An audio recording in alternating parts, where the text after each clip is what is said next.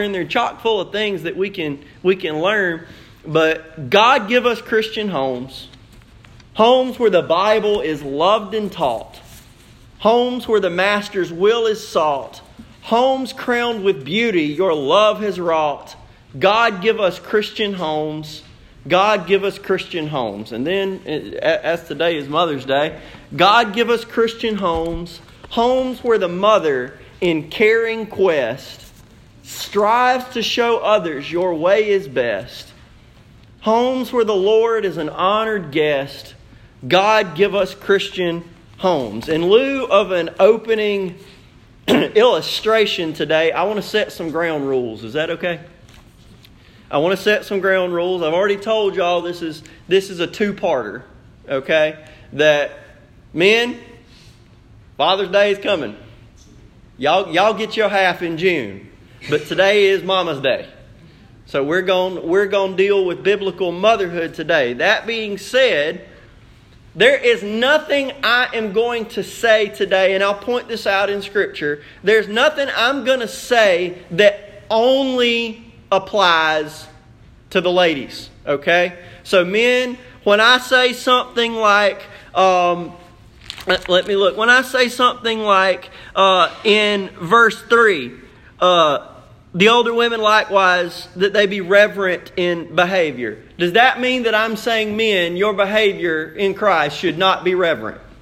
No, that's not what I mean at all. What I'm saying is that Paul told Titus to teach different things to men and women in emphasis. Because this may shock you if all you do is watch and read modern media, but y'all, men and women are different. They're not the same. So, the Bible, even though the same moral applications can be made to both, men and women had to have different things emphasized. So, men, there's nothing that Paul tells the women today that doesn't equally apply to you. It just may not have been emphasized to you today. So, that being said, there's those ground rules. And also, I said it first, I want to say it again. That this, even though this is Mother's Day and the sermon is titled Biblical Motherhood, do you know, ladies, how far ahead of somebody you have, how far ahead in spiritual maturity of another lady you have to be in order to mentor them? One step. If you are one step ahead of somebody, you can mentor another young Christian lady in that one step that you are ahead of them. That this entire sermon is predicated on the belief, the biblically based belief, that ladies, whether or not they are your child or not, if they are a younger, less spiritually mature lady in the church, they need you. That ladies of Stapleton Baptist of all ages, if you are a 12-year-old lady who is growing with the Lord, the 11-year-old ladies need you. If you're 13, the 12-year-olds need you. If you're 30, the 13-year-olds need you. And if you're 50, the 30-year-old needs you. That mothering is a job that is never done. There's always someone that needs a biblical mother. Okay? So now that that's all said, if you would stand with me out of respect for the reading of God's Word, we're going to be in Titus chapter 2, and we're going to read verse 1, and then jump down to verses 3 through 5. So, all the verses that you're like, hold on, my pastor's skipping verses of the Bible, come back in June. We'll pick them up. Okay? Titus chapter 2, verse 1. But as for you, speak the things which are proper for sound doctrine. Verse 3. The older women likewise, that they be reverent in behavior, not slanderers, not given to much wine, teachers of good things, that they admonish the young women to love their husbands, to love their children, to be discreet, chaste homemakers, good, obedient to their own husbands, that the word of God may not be blasphemed. Father, I pray that as we read this, that we would understand that how we treat our spouses and how we lead our children and how we function and mentor in our church is all done for the end that your name would be honored and not blasphemed. That, Lord, you have designed us to need each other. And particularly today, we focus on how we as a Christian community need biblical mothers. We need ladies to mentor younger, less mature ladies in you. That's the way you've designed it, and we believe that you'll bless it. And we ask that you show us in your word how. In Jesus' name. Amen. You can be seated. Y'all, you can fight me, but I got the best mama in the world. She right there. And though she is not my mama, she is my daughter's mama, and she's also the best mama in the world. That might not be logical, but it's true. Deal with it. That you can have two of the best, and I'm sure y'all do too. But y'all, motherhood's important. So while we have been working our way through Revelation, we're going to take a break today to talk about what the Bible has to say about biblical motherhood, because your pastor believes that Christian parenting and Christian mentoring is important. And Paul believed so too. Which is why in the 2nd chapter of Titus, Paul instructs his trainee, one of his sons in the faith, Titus, how to instruct women to biblically be mothers and mentors. And I'm going to repeatedly use the word mentor today because at its core, mothering is mentoring. That mothers, your job for your biological children and those less mature ladies below you is to show them what the Christ life looks like. In word and deed, to teach them, to admonish them, as Titus says. So I want us to look at 3 qualities of biblical motherhood today. And again, fellas, there's going to be plenty in here for you. And hopefully come out of here better equipped to lead those who come behind us. So first, I want us to see that Christian motherhood is a theological endeavor. So Paul says, but as for you, speak the things which are proper for sound doctrine. Well, let's take a minute and just look at this first verse. And we're going to come back to this in June as well. And we're going to have to do a summary of the first chapter of Titus so that you understand what's going on. Now, we're going to move quick, so listen fast. But Paul's reason for sending Titus to Crete was to, according to Titus 1:5, set in order the things that are lacking.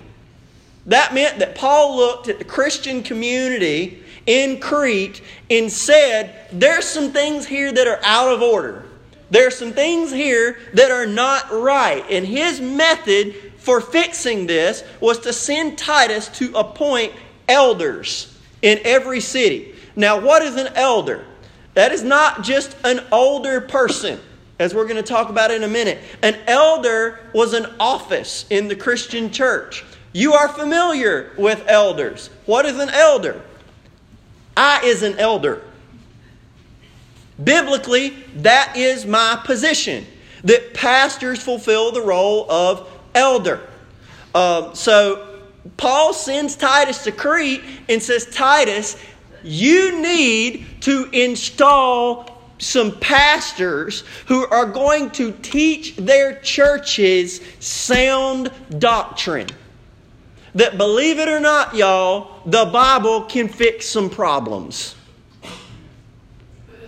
And a pastor who preaches the Bible is invaluable for a healthy church. So Paul says, Titus, I'm sending you to Crete to install some elders. They had to meet several qualifications to be considered. And one of them was to, Titus 1:9, hold fast the faithful word as he has been taught. In other words, don't look around you and see how everybody else is doing it and then say, that seems like a good idea. Let's change decades of Christian doctrine and do it this way because someone in an academic journal says that's a better idea than God's Word. Teach doctrine as it has been taught to you, that he may be able by sound doctrine, both to exhort and convict those who contradict. That Paul assumed there were going to be other people in Crete who looked at the Bible and said, no, that's not the way you need to do this. And the only way the pastor was going to be able to deal with that was going to be with sound doctrine. And there seemed to be many contradictory people from verse 1-9 in Crete. By their insubordination, these seem to be Christians who were claiming to know Jesus, but live in a totally different way. If you look at verse 16, by their insubordination, idle chatter, and deception, they were destroying entire households. Look at verse 10. What happens when people who claim to be Christians order their lives around something that is not the Word of God? Entire households get destroyed. Y'all, have you looked at the state of the world in 2019?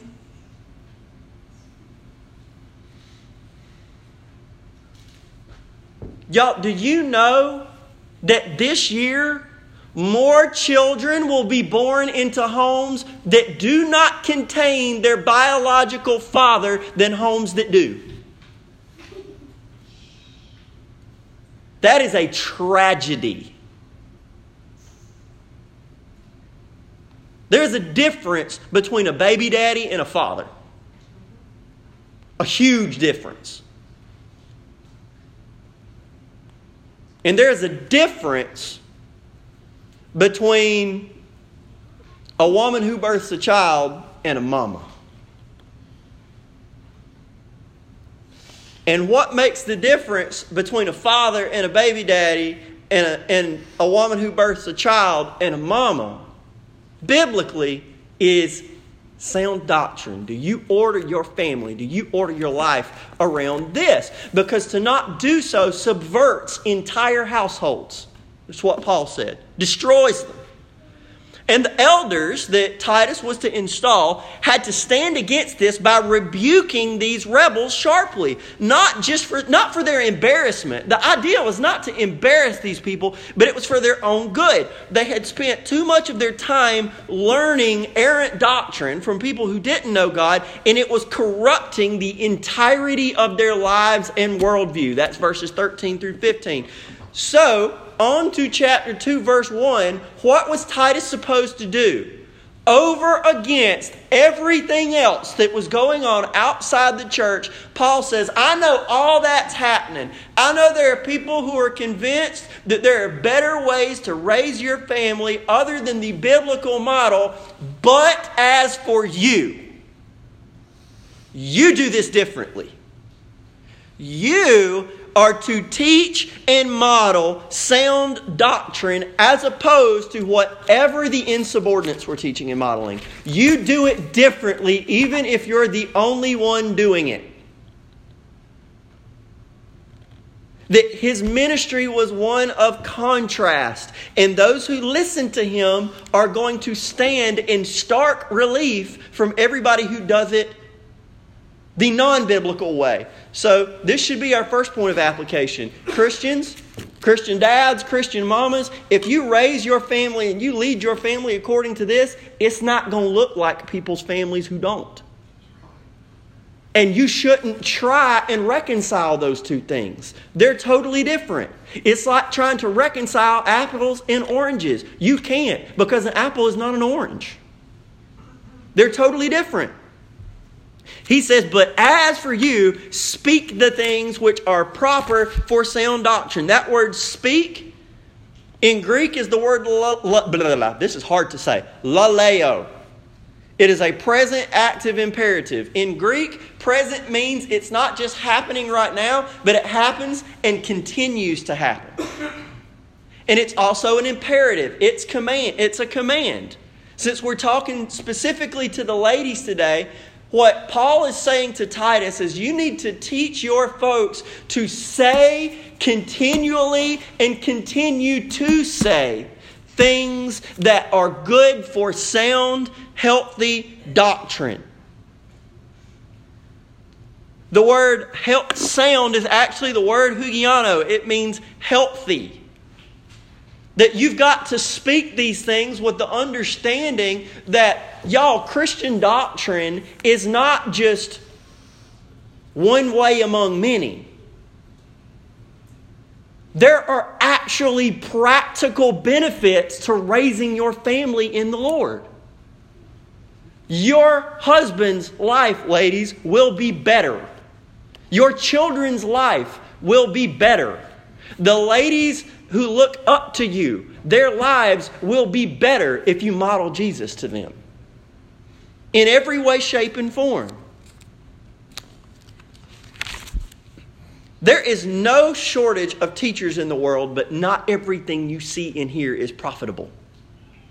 You can find somebody to teach you anything. The task of parenting, the task of mentoring is a task of teaching, and that job is carried out continually, whether or not you realize you're doing it.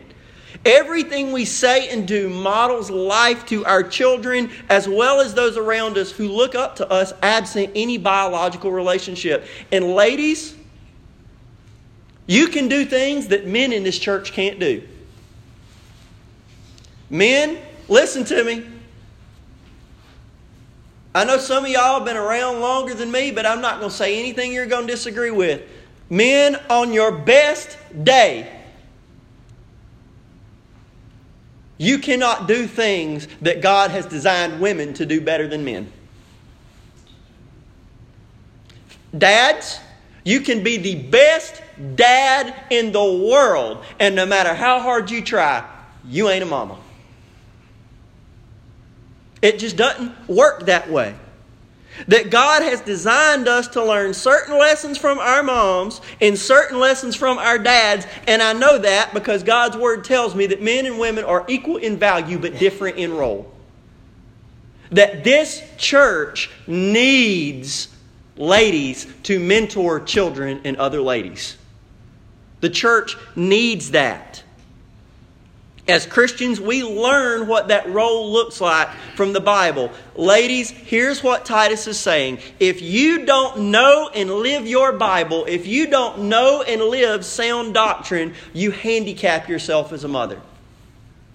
Now, every lady in here, whether you've got children or not, Scripture has called you to mentor those children, your children if you've got them, the children of others that they're here, and any lady below you. So, do any of you want to be bad at that role? Do any of you just flat not care about I didn't think so. You cannot relay sound doctrine to those after you if you don't know it yourself. You can't do it. You model whether or not sound doctrine is important by whether or not you abide by it yourself. If you base your mothering on sound biblical doctrine, your children and those who look up to you will benefit. If you do not base your mothering on sound biblical doctrine, your children and those who look up to you will suffer. That's just a fact of life. That Deuteronomy 6 through 9, God says, "And these words which I command you today shall be in your heart. You shall teach them diligently to your children, and shall talk of them when you sit in your house, when you walk by the way, when you lie down, when you rise up. You shall bind them as a sign on your hand, and they shall be as frontlets between your eyes. You shall write them on the doorposts of your house and on your gates." And then Deuteronomy 11, 20 and 21 says, "And you shall write them on the doorposts of your house and on your gates." Why? That your days and the days of your children may be multiplied in the land of which the Lord swore to your fathers to give them, like the days of the heavens above the earth. That, ladies, when you mentor a child, whether it's yours or whether it's someone else's, when you mentor a young lady in this church, whether it's your daughter or someone else's, when you model and teach them Scripture, you invest in their life in a way that touches eternity. When you decide not to do that, you still touch their life in a way that affects eternity. Because what we teach those who come after us sticks.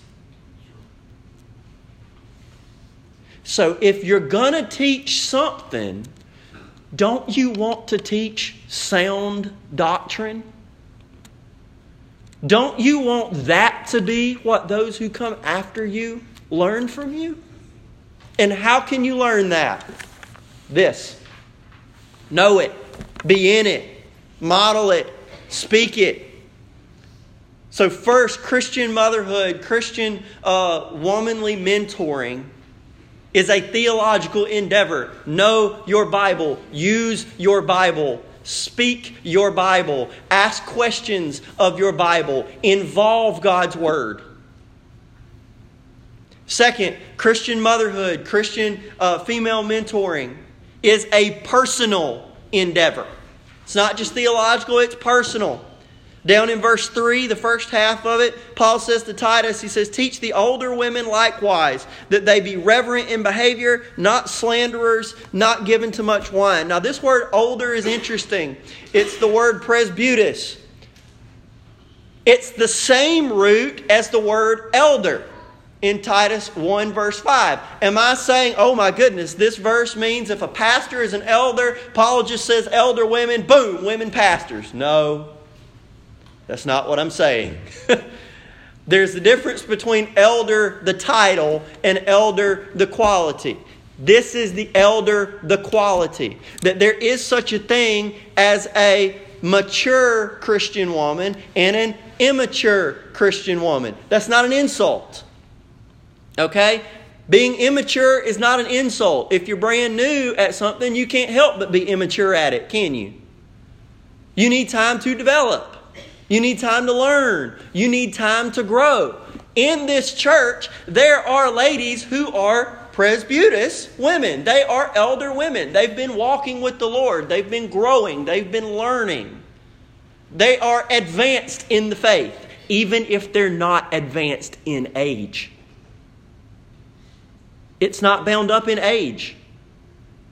That a 30-year-old girl who has walked with Christ for 15 years is the spiritual elder of a 65-year-old who came to Christ yesterday. Even with a 30-year age gap, there's a 15-year age gap in knowing the Lord. So you can be elder and it's not bound up in age. That there are more mature women in the faith. And he says those elder women, they've got things to model to the younger one. And one of them is that they're to be reverent in behavior. Now, y'all, when we hear reverent, what do you usually think of? Quiet.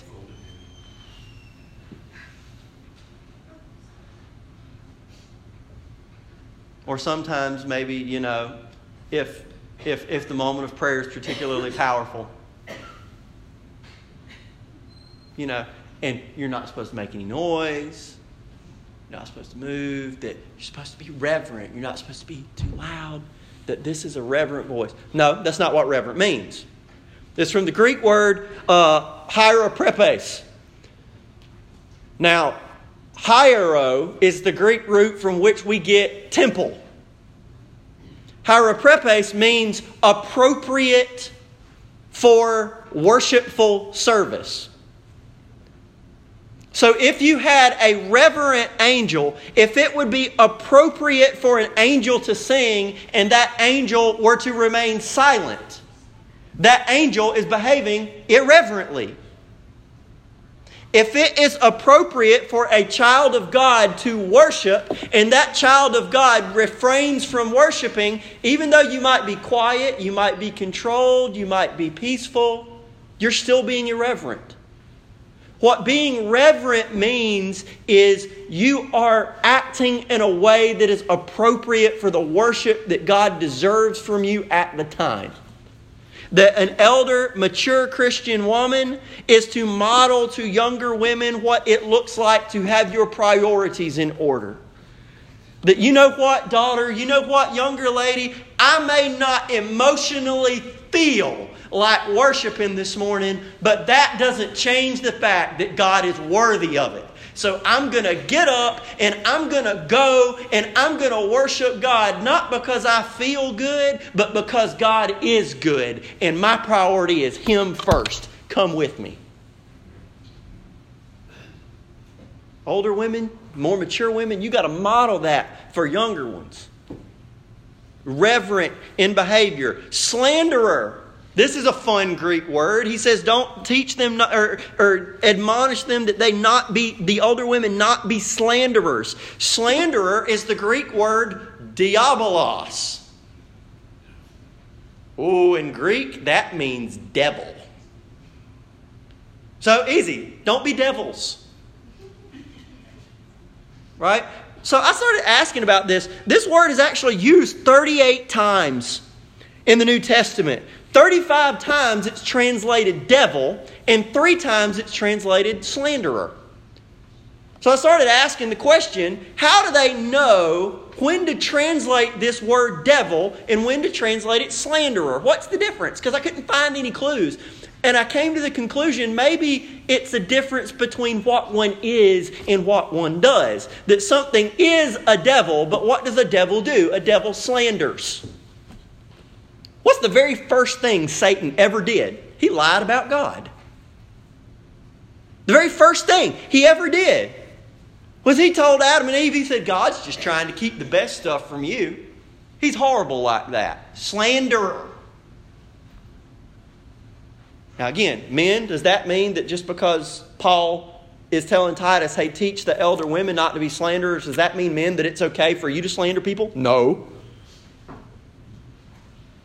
But ladies, there is something to be said here. I'm taking my life in my hands right now. Lord Jesus, guard and protect me. Men tend to resort in our moments of fleshliness. Men, any of y'all, when you was in school, ever get in a fight with somebody? Anybody? Don't raise your hands.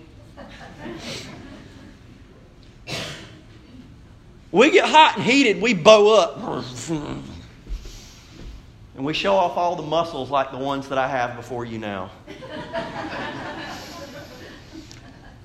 And we bow up and we take solace in the fact that men are naturally physical creatures. It's the way God made us. Ladies, when you got in a fight with somebody at school, did you use these? What did you use?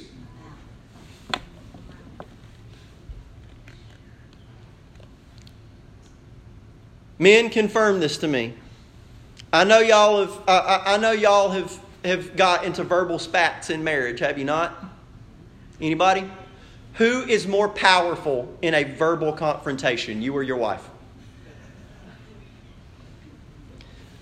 Ladies, I say this, not as a joke, but to tell you that God has invested great power in your tongue as a woman. You are better at you are more emotionally intelligent than men are. You are better able to express yourself in general than men are. And that's a double-edged sword. That you can bless your children and husband. Men, confirm this to me. When your wife compliments you, that means more than anybody else on the planet Earth complimenting you, doesn't it? Doesn't it? Amen, Josh. Yes. And when your wife puts you down, it doesn't matter who else tries to encourage you. You could walk under a door, couldn't you? Ladies, your mouth is powerful. When you speak to your husband or your children or other folks you're mentoring in the church, your words have power. Which is why Paul instructed Titus to tell them, use their tongues for good and not for evil, because God has invested great power and responsibility in them. And you can either build up your children and those who look up to you, or you can do like the devil and tear them down. Use it for good. It's a blessing. It is an honor for God to invest that power in you. Mature Christian men and women were to model to the younger women what it looked like to have their tongues under control. And then finally, Paul says, not given to much wine. Not given is the word doulao in Greek. It means slave. Now, the New American Commentary said Paul's inclusion of this item suggests that alcohol might have been an especially troubling problem for Cretan women. And though alcohol might have been the problem for Cretan women, the admonition certainly doesn't need to be confined merely to alcohol. The term doulao means enslaved. The presence of a physical appetite does not automatically render that for which one hungers holy. This can go for men as well as women. That guys, ladies, folks in here, just because your body goes, that seems like it would be a good thing, that hunger doesn't mean it is a good thing. That mature Christian women are to model for younger Christian women what it looks like to have your body under control. So, your priorities, your tongues, and your bodies. All of these admonitions to older women have to do with controlling how they live their lives in light of the knowledge that their children and other young women will look up to them. Y'all, do you know that a personal sin is never a private sin? It always affects people around you. It's always going to make a difference. Well, that's not any of their business. It's only going to hurt me. False. When a mother deprioritizes a church, irreverence, and deprioritizes personal holiness, her children and other young women are going to notice and make their decisions accordingly. Ladies, if you look at your children and say, go to church, go to church, go to church, take God seriously, read your Bibles, but you never go to church, you don't take God seriously, and you don't read your Bible, your children will not do it. It will not happen. When a mother gossips, slanders, or runs over others with her words, her children and other young women will notice that and will speak their own words accordingly. Y'all, I have a 2-year-old, and I know already children learn how they talk by listening to you. So ladies, think. The way you speak to your children, the way you speak to younger women, they're going to learn one day that that's how I do this. If you might not physically slap your husband in the face, but if you verbally slap him in the face, one day your daughter will do that to her husband.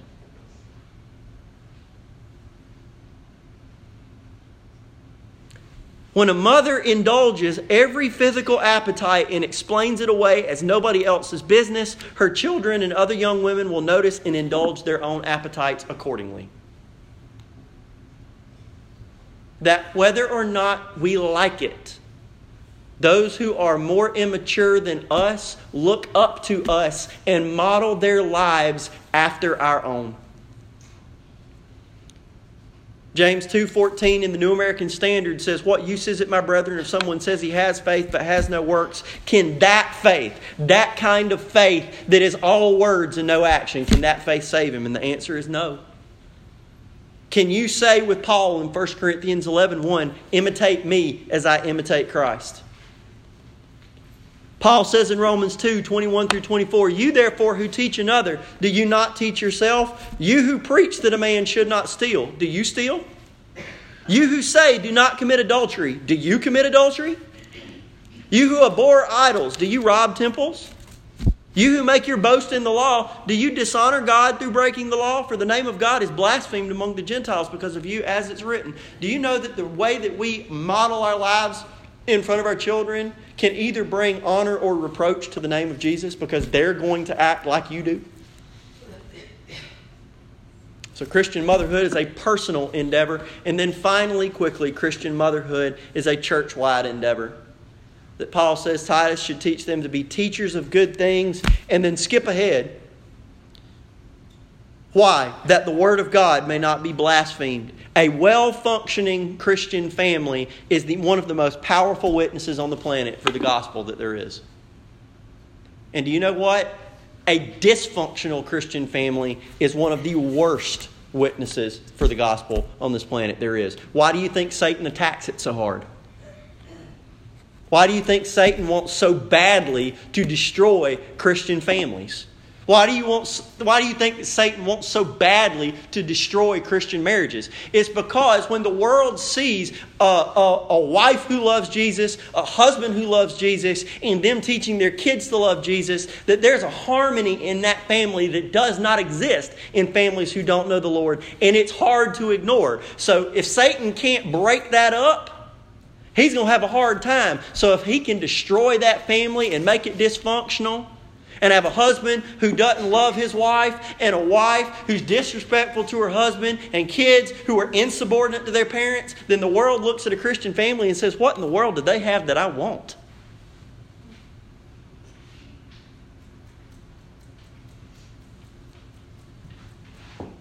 But the next things that Paul's about to tell Titus is he says these are things that the older ladies are going to have to verbally tell the younger women. And the first is that they're to love their husbands and to love their children. A mature Christian woman's husband is not a chore to her. She doesn't treat him that way. A mature Christian woman's children are not annoyances or obstacles to reaching her full potential. She doesn't treat them that way. And it might take an older woman to tell her this, because what kind of man do you think an immature Christian girl is going to marry? An immature Christian man. That's not an insult. They just hadn't had time to grow. Ladies, did any of you ever have this perfect beatific vision of what your marriage was going to be like right before you got married? And oh my goodness, it's going to be perfect. That we're going to have a little white picket fence and nothing in the house is ever going to smell bad. There's never going to be dirty clothes laying anywhere. He's going to greet me when I leave the house in the morning with a flower on one knee. And we're never going to argue. We're going to sit on the front porch on the sunset, snuggling, watching our children play kickball in the front seat. And then you get married, and 6 months later, there's a pile of dirty clothes in the bathroom. There's a smell somewhere that you still can't find the source. You argued last night, and you don't know what you still don't know what you argued about. And there's this risk that a younger Christian woman might pull her hair out and go, "What do I do?" And one of her girlfriends that doesn't know Jesus says, "That's easy. Leave the joker. He's not what you thought he was going to be. Go find somebody who is. This is a starter husband." It's going to take a woman in the church to go to her and say, "Calm down, sweetie. You got to grow, and so does he. Love him. My kids are driving me nuts." They're kids. They don't pop out indwelt by the Holy Spirit, submitted to Jesus. They're immature. They're babies. They got to grow. And older women, you got to tell those younger women, hang tough. To be discreet, chaste, homemakers. These three go together. Discreet literally means self-controlled. Parents, brace yourself. If you got kids in here, chaste. What does that mean? It means chaste, pure. This has a sexual connotation. Let's just say it. That's what the Bible means. Has a sexual connotation. Then finally, homemakers. It's a combination of the Greek words oikos, home, and ergos, work. Does this mean that a woman can't have a job and she's supposed to stay in the home all the time? No. That's not what it means. What it does mean is that a woman should be more concerned about what goes on in her house, figuratively and literally, than anything that goes on anywhere else. For example, this is not on your handout, but if you turn to Proverbs 7, I promise I'm moving quickly, y'all. We're not going to start sermon part 2. If you turn to Proverbs verse 7, listen to what Solomon says about the adulterous woman and what characterizes her. Verse 6, "For at the window of my house I looked through my lattice, and I saw among the simple, I perceived among the youths, a young man devoid of understanding." By the way, that's most young men. "Passing along the street near her corner." "And he took the path to her house in the twilight, in the evening, in the black and dark night. And there a woman met him with the attire of a harlot and a crafty heart. She was loud and rebellious. Her feet would not stay at home." At times she was outside, at times in the open square, lurking at every corner. And if you go back and you look in the Old Testament, there's an account one time of one of the sons of Israel that said she wanted to go out and see the daughters of the land. Now that doesn't mean she was just curious, that she wanted to be involved in the social culture. She wanted to be out and partying and having a good time. And meanwhile, the family's back at the house. Ladies, especially if you're married and you have kids. Ladies, it's a danger if you ever find yourself thinking, I gotta put on a little bit nicer clothes because he's going to be there today. And it's not your husband. I got to make sure I smell good because he might come by the water cooler today and I don't want to be embarrassed in front of him. And it's not your husband. We're going to go out somewhere with the girls tonight and it's going to be fun because there's going to be a lot of good-looking guys. I ain't going to do nothing. I'm not going to flirt with them. I'm not going to say anything to them, but it's going to be fun because they're going to be there. And that's eye candy. Stop right now.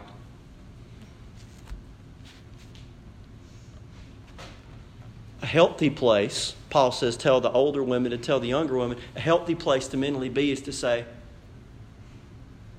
man, I'm going to do my hair a little bit different today because I bet my husband will like it when he sees it. I'm going to plan this because it'll be really fun to go and do with the kids.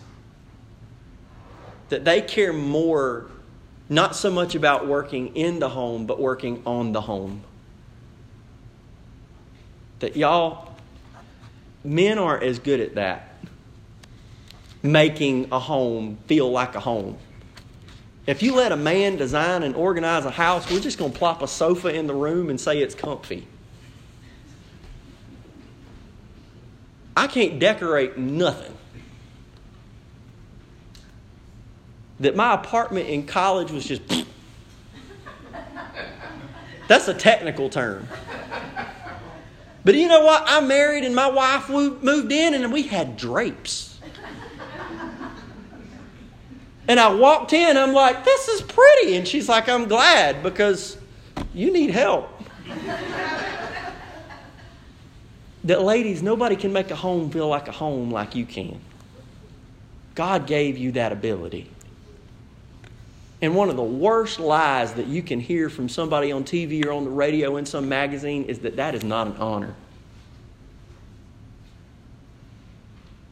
Oh my goodness. Your husband and your kids love it when, a home is not a home without you. And when your mind is somewhere else, you can only keep your mind somewhere else long enough before your body and your emotions follow. Discreet, chaste homemakers, good, obedient to their husbands. Good is a Greek generic. Other translations render it kind. It says attitude. And obedient to their own husbands. New American Commentary says submissive is probably actually a better translation than obedient. Note, ladies, that it says obedient to your own husbands. Or submissive to your own husbands. This does not mean men in general. This is not Scripture saying, ladies, you obey men. No, you don't. It says, be submissive to your own husband. Does submissive mean that you flip your brain off at the door and you quit and your husband is in charge of everything and you are just, window dressing to whatever he decides to do with your family? Absolutely not. What that means, though, is that you recognize all the way back to Genesis that God designed the world with a created order. And the family's got to have a leader, and that is a responsibility and a burden that God put on the man in the household. Ladies, how attractive is a weak, submissive man to you? Do you want to be married to that? I'm going to say this, and then I'm going to read one more piece of Scripture, and I'm going to close. I didn't ask Emily for permission to share this, but I'm going to because it demeans me. Early on in our marriage, we did one of the things that every married couple should do, and that's make a budget. But we were a little late in doing that. And if any of you know my wife, you know she's an accountant. So who would you think would make the budget? The accountant, right? Only she didn't want to do that. She kind of wanted me to do it, but I was failing as a husband and was not doing that. So she took it upon herself to do that. And the fleshly man in me, because I had deferred where I should not have done that, she made the budget and I kind of went, I don't like this. I have X amount of money to eat out this month. I want X plus 5. I'm going to do it one more time. And we'd look at the budget at the end of the month and she'd go, we agreed on this. And I was like, you agreed on it. I didn't. And it wasn't that confrontational, but it was a sticking point for a little bit. And finally, one day she said, fine. You know what? I give up. You make the budget. You tell us what you want this to look like in our family. And you do it, and whatever you do, the responsibility for this is on you. You do it, and I will follow you. And I went, okay. So I left, and I had that day off that week, and I sat down. And when Emily came in that afternoon, I'm not exaggerating, I had our budget down to the dollar worked out. And I said, okay, we've got this app. You put this on your phone. It's linked to our credit cards and debit cards. So when you spend it, it'll automatically mark it off the budget. And then we can have this put aside for saving. This will go in these accounts. And she sat down and she just kind of looked at it. And I said, what's wrong? She said, I'm mad. I said, what are you mad about? She said, I wanted you to do this the whole time. Why did you finally do it? And I said, because of the way it made me feel when you said you trusted me to lead and you were going to follow me. And we both kind of hugged each other and she said, you know what's crazy is that the Bible said we should be doing this the whole time.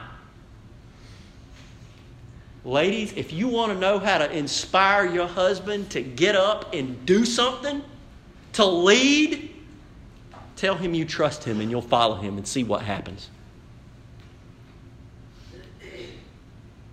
There is nothing more different than you and a secular worldly family than if you do that. Now you can decide whether or not you're going to. And the Bible will look you in the face and say, how's that working for you? That this is a definitively Christian position to take. And ladies, remember, your children and younger women in the church will watch what you decide to do and will imitate you accordingly. If you think the Bible is wrong, taste and see that the Lord is good. Try it before you knock it. Say, well, I've tried everything else. Try this. Give it a month. If you come back to me and say, I tried it, we gave it every effort in our marriage to do it the way God designed it, and nothing got better, I will eat a flip-flop in front of you. I put my faith in inerrancy of Scripture right now. Try it. These lessons have to be taught verbally. Ladies, they need you to do it. Matthew 28:18-20. You know this. And Jesus came and spoke to them, saying, all authority has been given me in heaven and on earth. Go therefore and make disciples of all the nations, baptizing them in the name of the Father, the Son, and the Holy Spirit. And lo, I'm with you always, even to the end of the age. Amen. Is that it? No. There's one more line in there. Teaching them to observe all things I commanded you. Ladies, there are some ways that only you can do that. That we need you. That you are valuable beyond measure to this church. But if you're here today and you say, well, maybe I haven't been that long. I can't lead my kids to Jesus. I can't lead other women to Jesus. I can't lead my husband to Jesus because I don't know him myself. This is an opportunity for you to give your life to Christ. to come and bow your feet before Jesus and say, Jesus, you know what? I've done a lot of things wrong. Men, this is a chance for you to say, I haven't been a good husband to my wife and to my mom. I haven't been a good leader in this church. I've sinned. This is a chance for you to come and bow your knee before Jesus and say, Jesus, forgive me and make me yours. If you've never given your life to Christ, you can come down this aisle and tell me that you need to. You can fill out the guest card on the side of your bulletin, put it in the offering plate when it comes by. If you're visiting with us, that's all we want from you. Don't worry about giving us money if you're visiting with us. That's not why we want you. Or you can catch me at the back door on the way out. But don't leave here if the Holy Spirit's calling you. You need to come, you come. I'm going to pray. Mark's going to lead us in a couple verses of an invitation hymn. And if you need to come, you come. Father, thank you for today. Lord, we thank you and appreciate you for giving us mamas and ladies to mentor younger ladies in this church, even if they're not their kids. Father, we pray that you continue to bless those ladies. Lord, we pray that you continue to bless your church. And Lord, I pray for folks here today who don't know you, who've never given their life to you. And Lord, you've convicted them today to say, you know what, I want to be that kind of mom. I want to be that kind of dad. And the only way I can do it is by knowing you, Jesus. Because I'm not fit. I'm not fit to do that on my own. I need you. Jesus, call them to yourself and save them. And we trust you to do it. In Jesus' name. Amen. Stand as we sing 294, Have Thine Own Way.